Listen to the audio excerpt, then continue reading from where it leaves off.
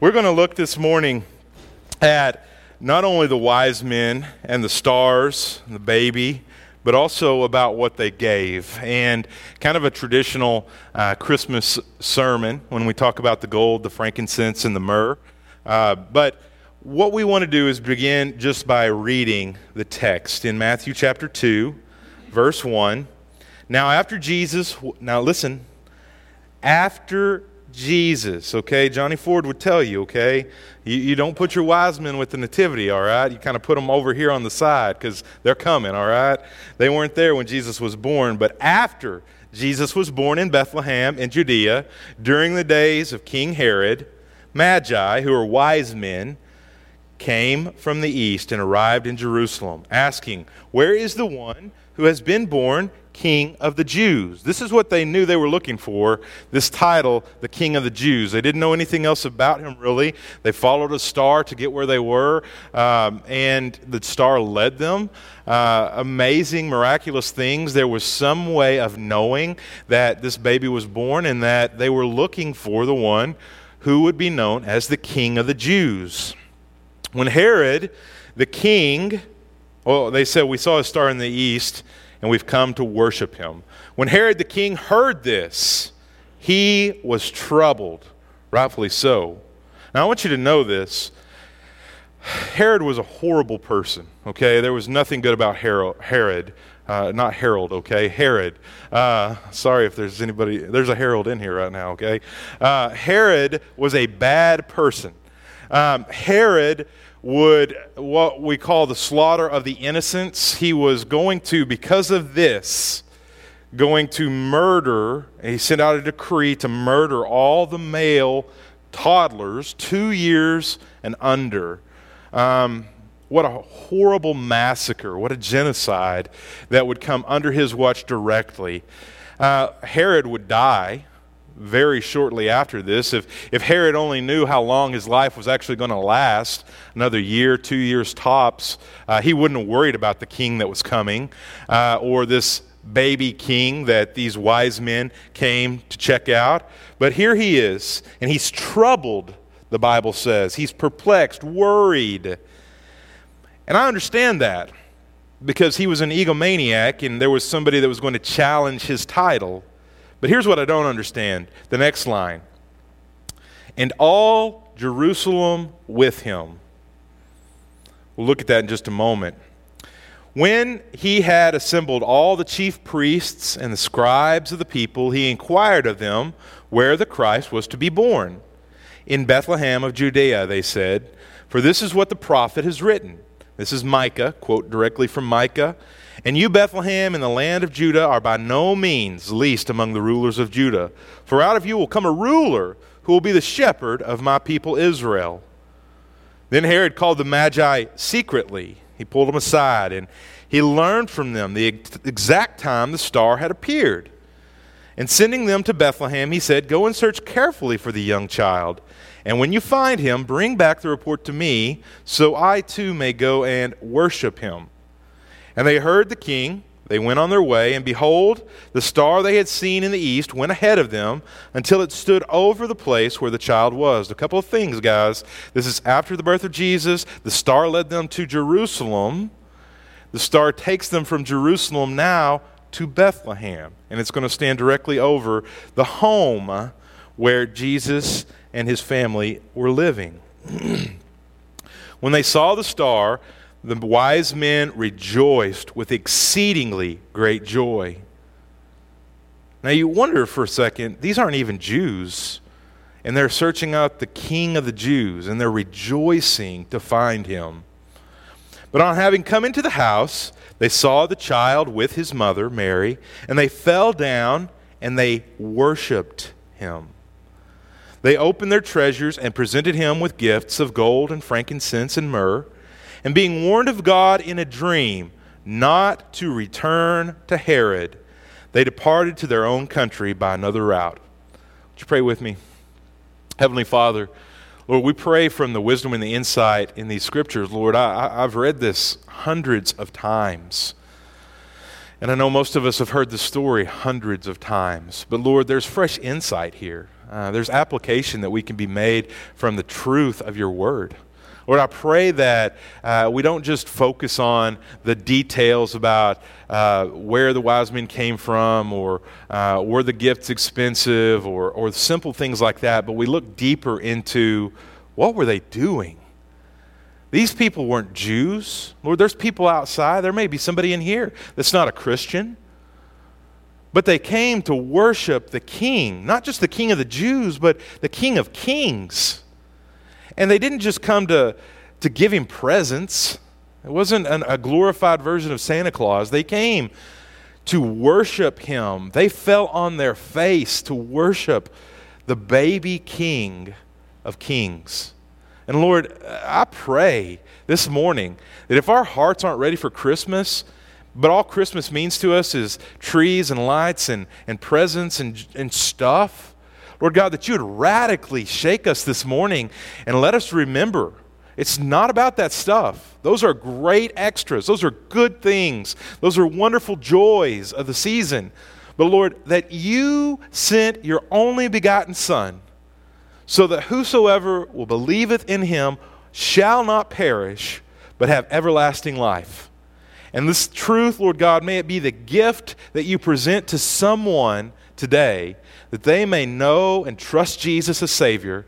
For those of us who have some calluses on our hearts, maybe we've grown a little weary and forgotten some things along the way about how important this is, that there would be revival, Lord God, that you'd wake us up to the joy of the Savior, and that we too, like these wise men, would be wise, not in our own sight, but in your sight, and fall down and worship you anew today. We ask that you'd give us those hearts to do that. In Jesus' name, amen. I won't harp on this. We sing a lot of songs, that maybe theologically, as far as chronological order, don't exactly get it right.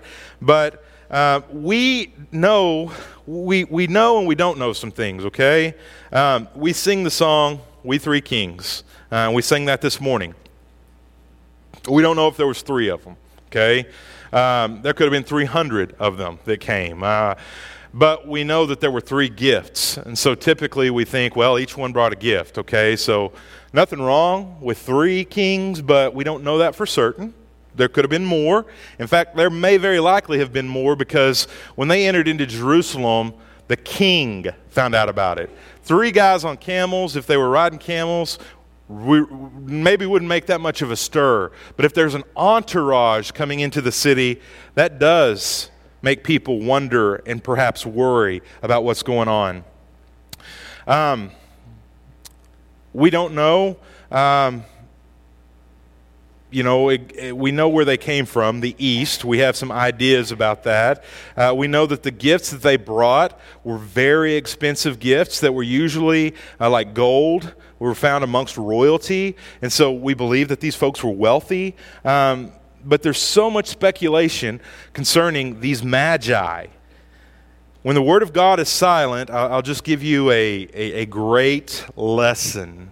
And this doesn't just apply to the Christmas story, it's anywhere. When the Word of God is silent, we must use great care in supplying our own details. Okay? That's just a general truth to apply to Scripture. In ancient times, the word magi was not a title of royalty, but it was used of those who were called prophets or seers. They were consultors of the stars, and sometimes they were even identified as astrologers. In a sense, these people were identified by the term magi, where we get the word magic from, magicians, but it is highly unlikely that these men were practicers of the dark or black arts. They were more likely counselors to kings, the seers, the people they kept in their court, that they would call for consultation and help in discerning things of the future. They came after Jesus was born in Bethlehem of Judea. They arrived during the reign of Herod. Now listen, guys. Herod dies. This is historical proof in 4 BC. Jesus wasn't born in 0 whatever. Herod dies in 4 BC. So think about this. We live in AD times. You go back on the timeline, 0. Herod, 4 years. He dies, okay? And the best estimate of historians is that Jesus was born between 6 and 7 BC. Now, there's argumentation on that. The Bible doesn't say, and again, go back to what I said, we don't always have to supply our own details, but we're trying to look at the history of this. And so, if Jesus is born in 6 or 7 BC, and I know it's hard looking backwards going forward because we always just look backwards, but Jesus is born in 6 or 7 BC. Herod dies 2 to 3 years later, okay? And so in that amount of time, Herod's looking for little boys that are 2 years old or under to kill them so that he has no direct enemy or someone trying to take his throne. And so when the Magi came, Mary and Joseph were in a house. They were not in the stable. They weren't in the manger anymore. The journey from the east would have taken some time, perhaps a year, maybe 2 years, is the amount of time that they traveled. Consider that Herod ordered a decree of the slaughter of the 2-year-olds and under pertaining to male babies. And so we know that this amount of time has passed as they're arriving. These wise men from the east came to Jerusalem. They didn't come to Bethlehem first, and they had a question on their lips. Where is he? That's what they were asking people. And you might imagine some people are like, well, who are they looking for? And he gets directed to Herod, and they get directed to Herod, and they say, where is he? Who? The King of the Jews. And Herod's like, I'm right here, no, we're looking for the one who's been born King of the Jews because the star has led us to him.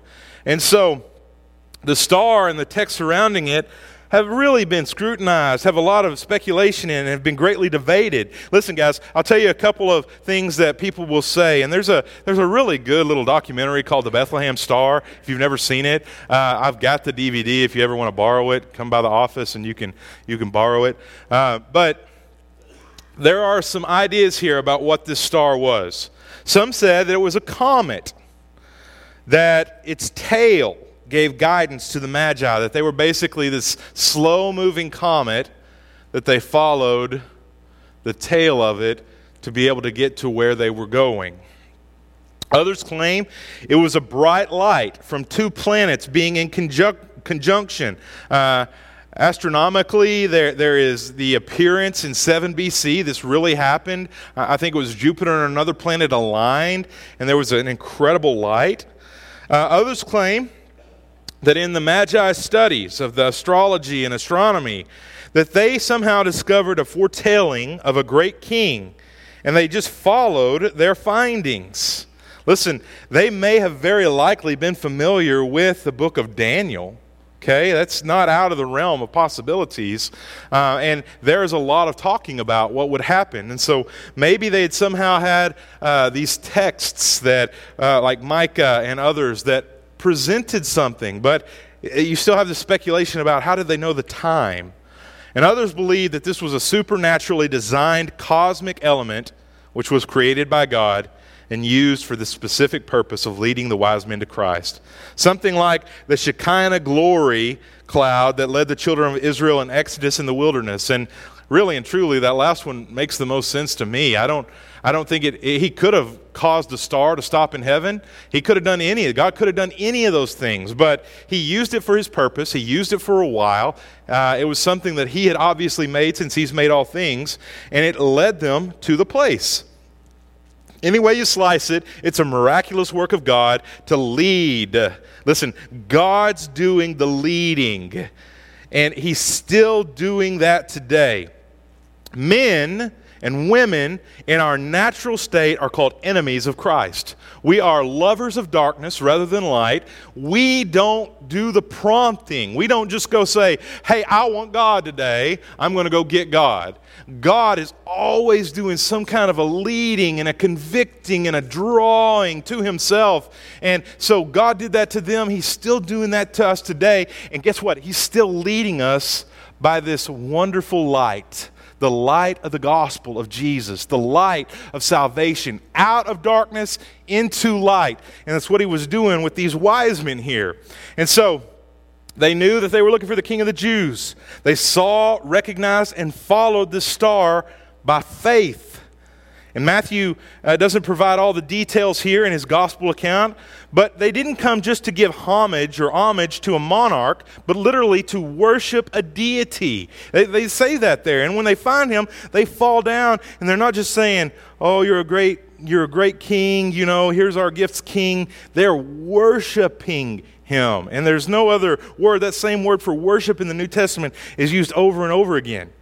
Herod was extremely upset because this was really a threat to his stability and authority. And it says that Jerusalem was troubled as well. Why would the people of Jerusalem be so upset? Well, you'd think that they'd be filled with excitement, with joy. Their long-promised Messiah, the Christ, that his birth has finally come. It wouldn't be trouble for the people. It would only be trouble for Herod. And so there must have been another reason for the people's distress. Guys, I wonder today, if Jesus Christ were to burst the heavens wide open. We're not going to have a lot of time to think about it because it says that the dead in Christ will rise first, and those that are alive and remain will be caught up with him in the twinkling of an eye. And we will be caught up together, it says, and there we will forever be. But I wonder if we heard a trumpet sound, if you would rejoice, or if you heard that trumpet sound and you would be troubled. Isn't it an amazing thought that for some, the greatest expectation, the greatest hope, the greatest promise, what we're living for and we're ready to die for is that Jesus is coming. And for others, it's the most scary, horrific thought that they would have to face God because they don't know Jesus. For what it does for some to bring excitement, to others it brings distress. Which camp are you in this morning?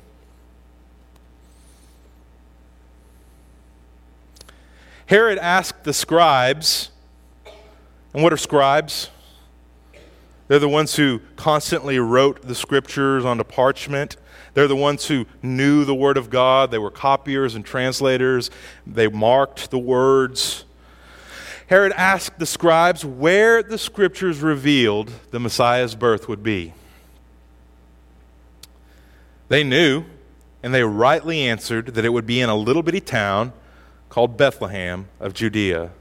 Ben, 7-8 miles away, right? Not very far from Jerusalem. They quoted the prophet Micah. And you know what they said in that? That not only is God going to provide a ruling king, a ruler, but he's also going to provide a shepherd of his people. And so somebody that will authoritatively lead and take care of, but also calm, comfort, protect, draw near, bring close to himself, and therefore close to God. And so there's this uniqueness of what the people should have been looking for. Jesus comes not only as a king, but as the good shepherd to tend and to care for his sheep. And that had always been promised in the Old Testament. And so Herod secretly visits with the wise men, and he sends them out to Bethlehem, and his evil is really on display here. He wanted news once the child was discovered so that he could go and also worship this child. And he was, if anything, that could have been nothing further from the truth. His ploy was to find out where Jesus was and to murder him. Can you imagine the depth of depravity that would bring in men of God, that would bring in seekers of God to rule over as king of God's people, to consult the Word of God, all so you could find the Son of God to murder him? How horrible a thought.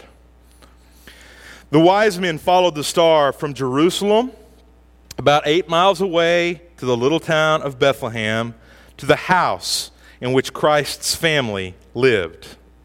The star stopped and stood directly over where Jesus was. And when the Magi saw the star of wonder and what it did, they rejoiced with exceedingly great joy. They entered the home and they fell down at his feet and they worshiped him. And we wonder, man, I tell you what, I don't have a 2-year-old anymore. But if some folks, some weird looking dudes came to my house and they said, can we come in? We've got presents for your son. Yeah, I guess. I mean, what are these presents, And they smell. They've been on the road out in the dusty desert for a while. And they come in and they say, look, the stars led us here. First of all, I'm going to say, cuckoo, okay, man, I don't know if you're coming in my house. But they come in. This is a different time and era, okay? And they fall down at the feet of this little boy. And they worship him and they present these gifts and they're laying this out. I mean, this isn't just like a little bitty tiny box with a couple of gold coins. This isn't just a little jar with some oil or anything in it. They are lavishing. I mean, it's got to be a chest of what's coming, because they don't know this, but God knows this, that Egypt is also on the horizon for this family. And guys, this is where I want to lead in to where it really applies to you and I. What a long journey from the east. What an amount of time to sacrifice out of their lives. A year or two of their lives just to follow a star. What incredible faith that was on their part. They came from the distant east, very likely. The best that we know, it was Persia, or what would be Iran today. Think about that area on a map. It could have been part of Babylon, which is modern day Iraq.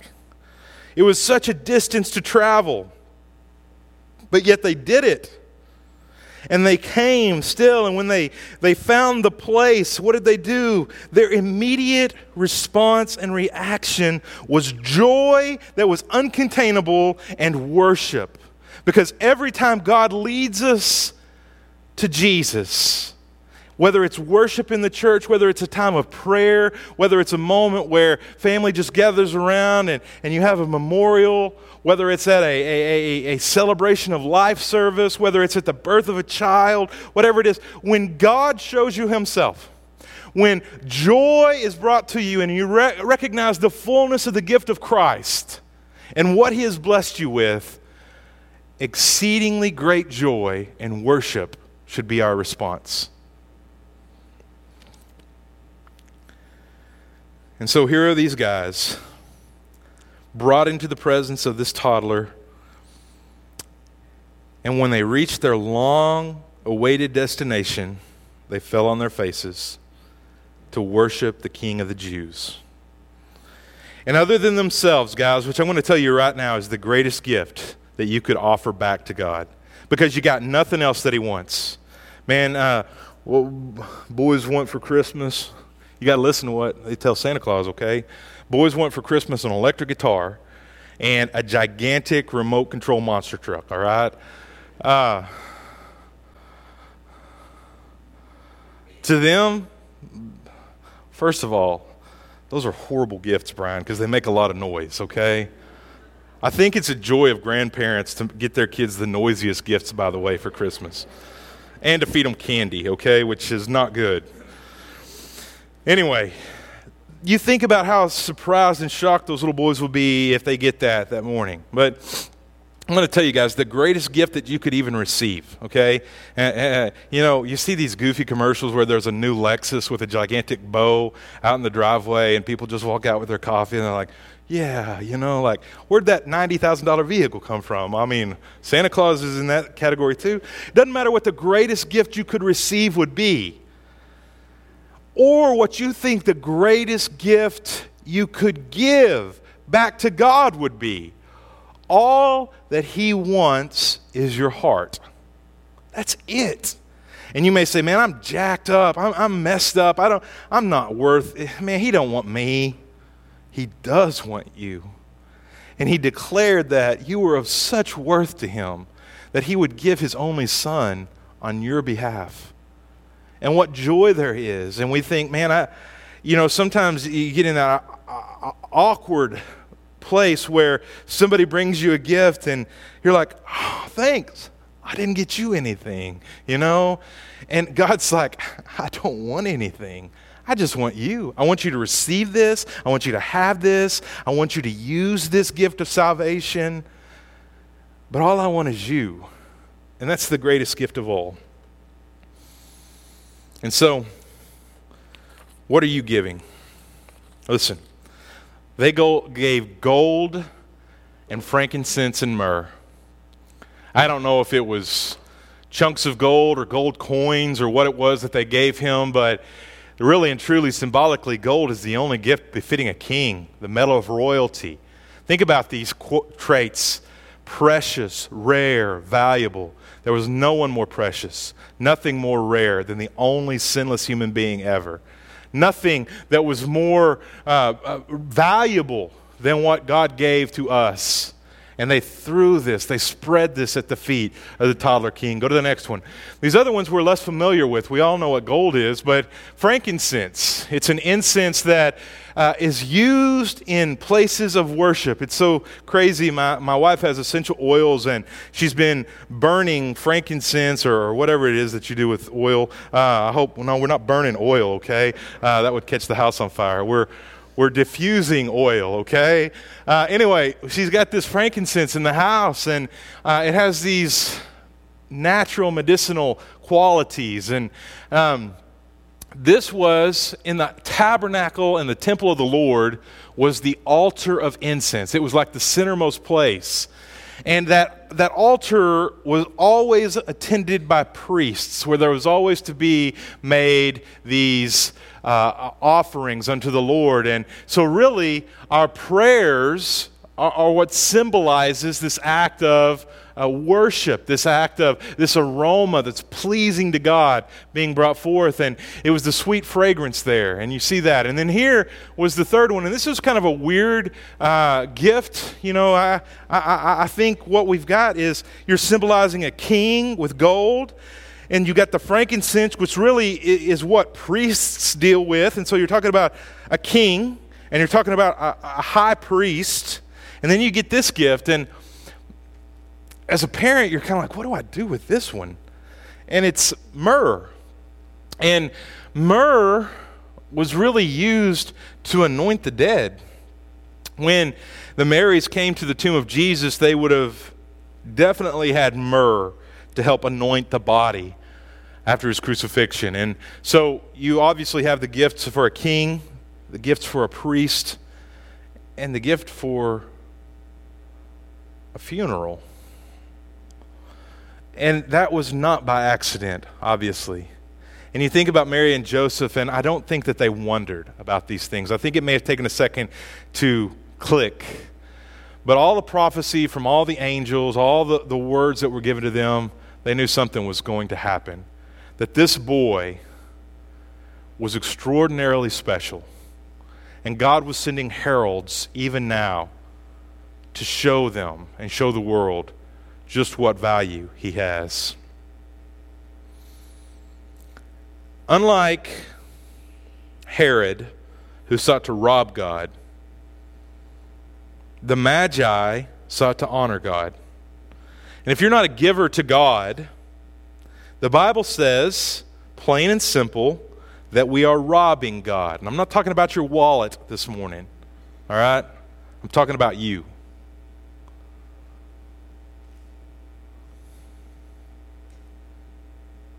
The Magi brought these lavish gifts. And guys, some of us do not have gifts like that we could ever lay before the feet of anyone.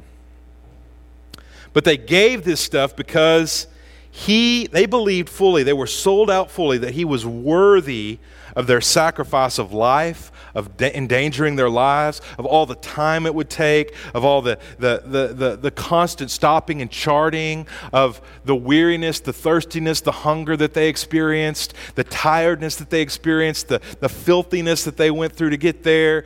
All of this was a worthy sacrifice to give to him. And it cost them a lot. And guys, a good sacrifice always costs you something. It involved energy and effort. It took time. But I promise you, those men would go down in history. We're never told about who they were. We don't even know their names. And it doesn't matter. Your names may not be written in lights. They may not go over a building. They may not be in history books sometime along the way. But your name is written in the Lamb's Book of Life. And that is the greatest accomplishment and reward and honor that you could possibly have. But it's only written there if you know Jesus. They invested in God's kingdom. You know, it's great. I was talking to Mike yesterday. My brother has called and he says, he's investing in cryptocurrency. And I'm like, cool. I don't know anything about that. I know that people invest in stocks. I know people invest in lots of things, and I've made some investments along the way. I was talking to Mike yesterday about some of the investments that he's made. We invest in land. We invest in things in our lives. It's usually a sacrifice to invest because you don't normally have a stack of money just laying around that you're like, throw it over there, put it into that. We have to give up something or sacrifice for a period of time to get a return. And investments in this life can pay great dividends, or they can really hurt us and cause incredible loss. But I'm telling you guys this, and you know it, and it's not cliche, that the greatest investment you'll ever make is into the kingdom of God. When's the last time that you overcame your fear and your anxiety and your lack of Bible knowledge, and you went to somebody, and instead of just talking about sports and weather, you said, I have to tell you something. I want to know if you know Jesus Christ as your Lord and Savior. And they may laugh at you or scoff at you or kind of brush you aside, but say, no, listen to me. I just want to share my testimony with you about what He did for me. And you share that, and you give the gift of yourself to them. What they do with it is entirely up to them, because God does the same thing. Think about it. You think you're the only one that gets rejected and cast out and pushed aside? God gives us the gift of His Son. How many of us receive it? How many of us just cast it aside? It's the most unwanted gift at Christmas is Jesus. And it's the season that's most about Him. I tell you all of this because what investments are you making into the kingdom of God? Every investment you make in the kingdom of God, the Bible says, will return 30-fold, 60-fold, or 100-fold. And I'm not encouraging you just to give of your time and your talent and your treasures to the church out of duty. That's not what God's desiring. Or am I telling you that just because you give, that's the greatest get-rich scheme ever? Because that's not true. I'm encouraging you to give because you so love the God who so loves you. It brings joy. It brings the love of God and the joy of the Lord upon you. Guys, to finish this, these guys weren't Jews.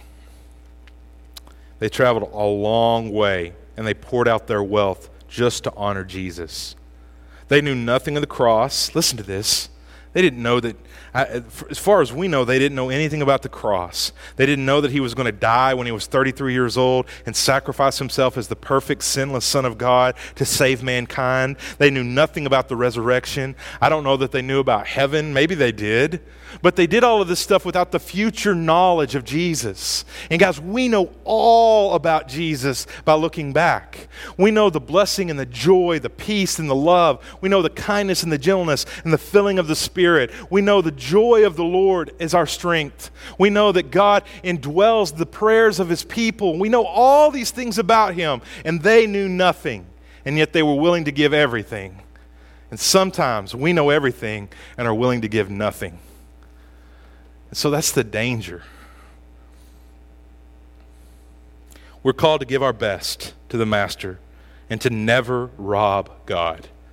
And again, guys, before you tune out and turn off, I am not just talking about money, but money is a worthy sacrifice of the Lord when you invest in His kingdom. You think about this. we had all of these people that were devastated with loss a couple of days ago. We were very concerned about all our family in Northeast Arkansas, my brother living north of Memphis, some friends that are out there in Tennessee. We were up for a long time waiting, just praying, God, please help, protect. And we see the path, the track of the storm, and we know that people are hurt. People lost everything. Immediately we heard that there was a nursing home. I think it was maybe in Monette, that there was entrapment, that people were there, that there were people that were immediately sacrificing themselves with the threat of more storms coming. They went and got school buses from the school. They went to the nursing home. They were helping people out so that they could move them out of the direct return of a storm coming. There were people that are out there today with chainsaws, that are sweating, that are laboring. There are people out there today that are planning funerals because somebody in their home died. There are people out there today that are meeting with insurance adjusters when their dream home that they'd spent their entire life waiting to build is ravaged. It's gone. I say all of that stuff because it's a sad thing, but it's easy for us to sit back because we were untouched and say, what a tragedy. How sad. I hope they get their lives rebuilt. And to not do anything about it. Guys, if all you do is wish them well, you haven't made a sacrifice. If you've prayed for them, there's sacrifice involved in prayer. If you've given to support them, there's sacrifice involved in giving. If you load up in your truck and you get your chainsaw and your hard hat and you take your shovels and you go out and you help them, there's sacrifice in that. The question is not even an earthly thing because we care about that stuff, but heavenly, eternal things. Where's your sacrifice invested into that? I know that the Southern Baptists and the Grahams and others go and they not only help with the homes, but they also pray for and minister to the people who experience the loss. Are we willing to do that? They need that. Are we willing to lavish our very best at the feet of Christ? I'm going to ask you this morning to pray with me. There's a lot to think about in that story, and it seems like such a simple little story. But I'll tell you the summation of it all. God does not care about how much you're worth. As far as your IRA, 401k, how much you make in your job, how much you've got saved, how much you've got invested into this world. You know why? This world's going to burn. One day, it's going to be destroyed. You know what won't be destroyed is your soul. It's going to go on to live somewhere, whether in heaven or in hell. God sacrificed His very best to give to you His only Son, which is your only way to the Father. You don't get there by being a good person. You don't get there by going to church. You don't get there by helping the poor and the needy. You go to heaven based solely on your personal relationship to Jesus Christ. It's not about your mama's relationship or your daddy's relationship. Your uncle's a deacon in a church or your grandpa was a pastor somewhere. That stuff isn't what God's looking at. He's looking at you. Are you willing to give of your very best, even if you don't think it's worth very much, to the Lord? Are you willing to sacrifice yourself this morning to lay down before the cross of Christ and plead mercy? Father, I'm a sinner and I've made a mess of my life. Father, I've done so many things that I'm so ashamed of, and I'm not proud of the way I'm living right now. But Father, I know based on your word and your promise that you'll forgive me of anything. And this morning, Lord God, I beg and plead forgiveness. I beg and plead for mercy. I ask you, Lord God, to restore me, Lord God, to make me new again. Lord, I pray, Lord God, that you would save my soul. I give myself to Jesus today. Father, I pray that you would give me a home in heaven, and that while I'm on this earth, Lord God, that I'd live for you, that I'd be a better Christian, that I'd live for your glory, that I'd do more to serve you. and I'd tell people about you. Oh Lord, I pray this morning that if I need to rededicate my life, that I would willingly do that. Oh Lord, I've been saved, but I've never been baptized, and I know you call believers to follow you in scriptural baptism. Oh Lord, I haven't been the dad I need to be. Maybe you haven't been the wife you need to be. I haven't been the employee. I've been slacking off and really stealing. Where's your need this morning, church? You don't have to travel thousands of miles to get to Bethlehem. You just have to go to the throne. And it's right here, right now. Are you willing to lay it down and give yourself? Because the Lord has promised to help those. This morning, God, we pray for your help, for your love to be lavished upon us, for your mercy, for your forgiveness. Oh, Lord, we pray that you would move in our hearts and do something really miraculous today, God. We ask it in Jesus' name. Amen.